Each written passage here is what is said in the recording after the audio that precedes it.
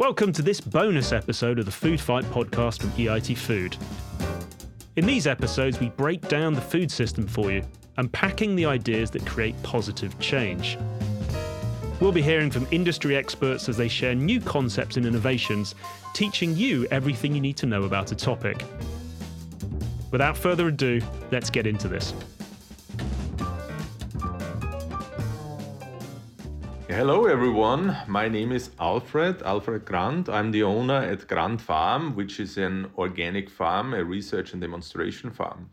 In today's episode, I'm going to be telling you all about soil health and organic soil system and how we work on it. When we talk about soil health, then we have to understand what we mean when we say the term soil health. So this is quite new in Europe, and it was always compared to soil fertility, but soil fertility is only about the productivity of soil. And soil health is a more general term that tells us about the status of the soil and how the soil functions are working. So which soil functions do we know? We know about productivity. So soil is producing like food, fodder, fiber, energy. But then we also have the soil function, the climate function, which means that the soil is storing carbon, for example. Then we have the water management function. So soil is absorbing water, the water is infiltrating into the soil, it's cleaned, it's stored, and then it's provided back to the plants, for example. Then there's the nutrient management function. So if you apply, for example, fertilizer in the soil, it's stored in the soil again, and then it comes out back again to the plants. And finally, one of the most important functions in soil is also the biodiversity function. So you have to imagine in soil you have about thousands and thousands of different species of bacteria, thousands of different species of fungi. And then you have protozoa, nematodes. So these are small organisms in the soil that also can only be seen with a microscope. And they feed on microbes, on bacteria, for example. And the nutrients which they release, they are the nutrients which the plants need for growth. So if we compare soil health to what we understood in the past, then, for example, what I was trained when I was in school, we understood soil as a sponge, taking up water, taking up the nutrients that we delivered with mineral fertilizer, for example, and then storing it for the plants to suck it up back again. So this was more or less what we understood, what I learned when I was young in school about soil. Soil is a sponge, you put things in, plant, suck things out, and at the end of the year you replace the nutrients that you have brought away with your trailer and which you have harvested. But now soil is understood in a much different way. And research is bringing more and more knowledge up. And also practitioners, farmers, foresters, land managers, they understand soil much more in a systemic way, in a more holistic way.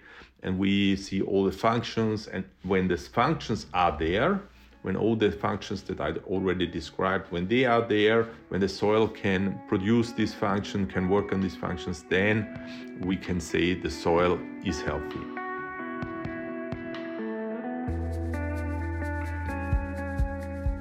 Now everyone is talking about soil, everyone is talking about soil health. But why? Why is soil important? Why is it has so a big factor and has such an impact on the planet, on the society?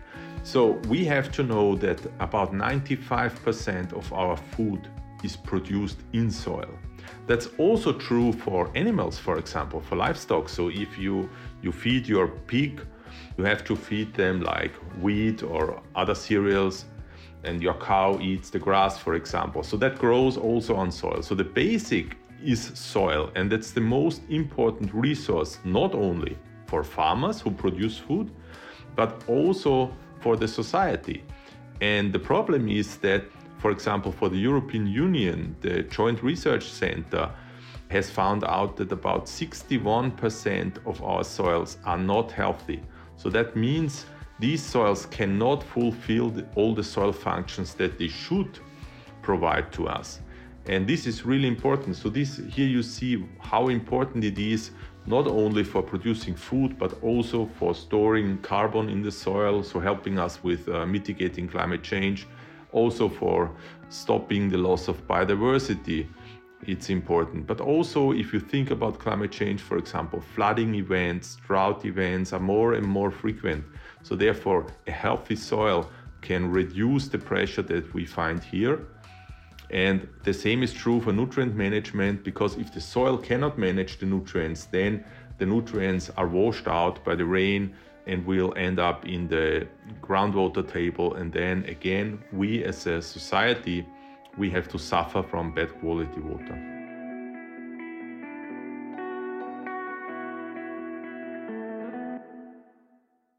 In our company, or I have to say in our two companies, we are working on the topic of soil health already for decades.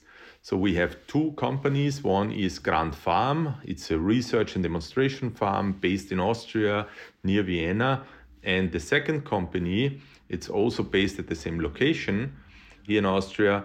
It's called Vermigrand. And Vermigrand does work with earthworms. And these earthworms produce soil. The reason why we don't produce soil ourselves is because we, as humans, we cannot produce soil. So we can fly on the moon, but we are not able as humans to produce soil. If we talk to scientists, they can tell you we can make about 2, 3, 5% of the microbes which you can find in a healthy soil. So a very, very small amount we can produce in a lab, in a laboratory, for example, but we cannot make the whole biodiversity of a healthy soil. But earthworms, they can do the job. So this is the reason why we are working with earthworms. And we do that already. I do that already since 25 years when I started to get into composting and vermicomposting. Even Charles Darwin already found out how important earthworms are. He has written a book, his last book, by the way, and he always said that was the most important book that he has written in his career about the earthworms and how they work the soil. So what's so special about earthworms? Earthworms, they can make soil, so they feed on microbes in the soil. They feed on organic material. What is organic material? Everything that was alive and is dead or has died is organic material, and like leaves and branches and all animals and all plants. And the earthworms, together with the microbes and with all the critters in the soil, they can convert this organic material back into soil and provide the nutrients back to the plants. But they do not only produce something, they also work something. So they have to do a manual job, mechanic job, where they loosen the soil, they aerate the soil, they help for water infiltration. So they produce vermicompost or biohumus, as we call it. And on the other side, they also aerate, they turn the soil slowly, very gentle. So they do a great job, not only for plants, but also to raise productivity because they produce fertilizer for the plants, but they also have huge contribution to plant health. So it's not only feeding the plants, but it also to keep them healthy, so you do not need any pesticides. Well, when we think about the future of soil, I'm optimistic because there is no way around. So we have to make sure that our soils are healthy, stay healthy, or become healthy again.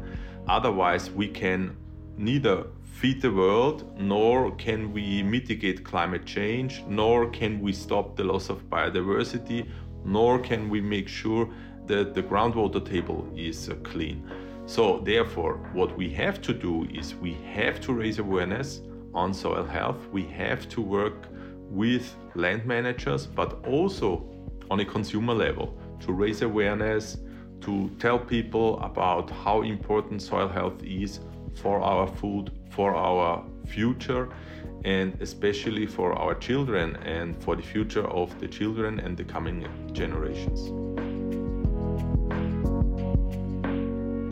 We need all stakeholders in the food system, in the food industry, to make sure we have healthy soils, to make sure that we regenerate the soil, and to reduce the pressure on the soil with pesticides, with fertilizers, but also with heavy machinery. So on our farm, for example, we have a market garden. So we don't use tractors, we don't use pesticides, we don't use mineral fertilizer. So we produce food, and at the same time we regenerate the soil. And this is possible actually, and that's not only possible, it's necessary. And for everyone who listens, for everyone in the food industry, in the food sector, please make sure that your production, your products that you work on come from healthy soil and come from regenerative farming, where you contribute to all the challenges that we are facing right now.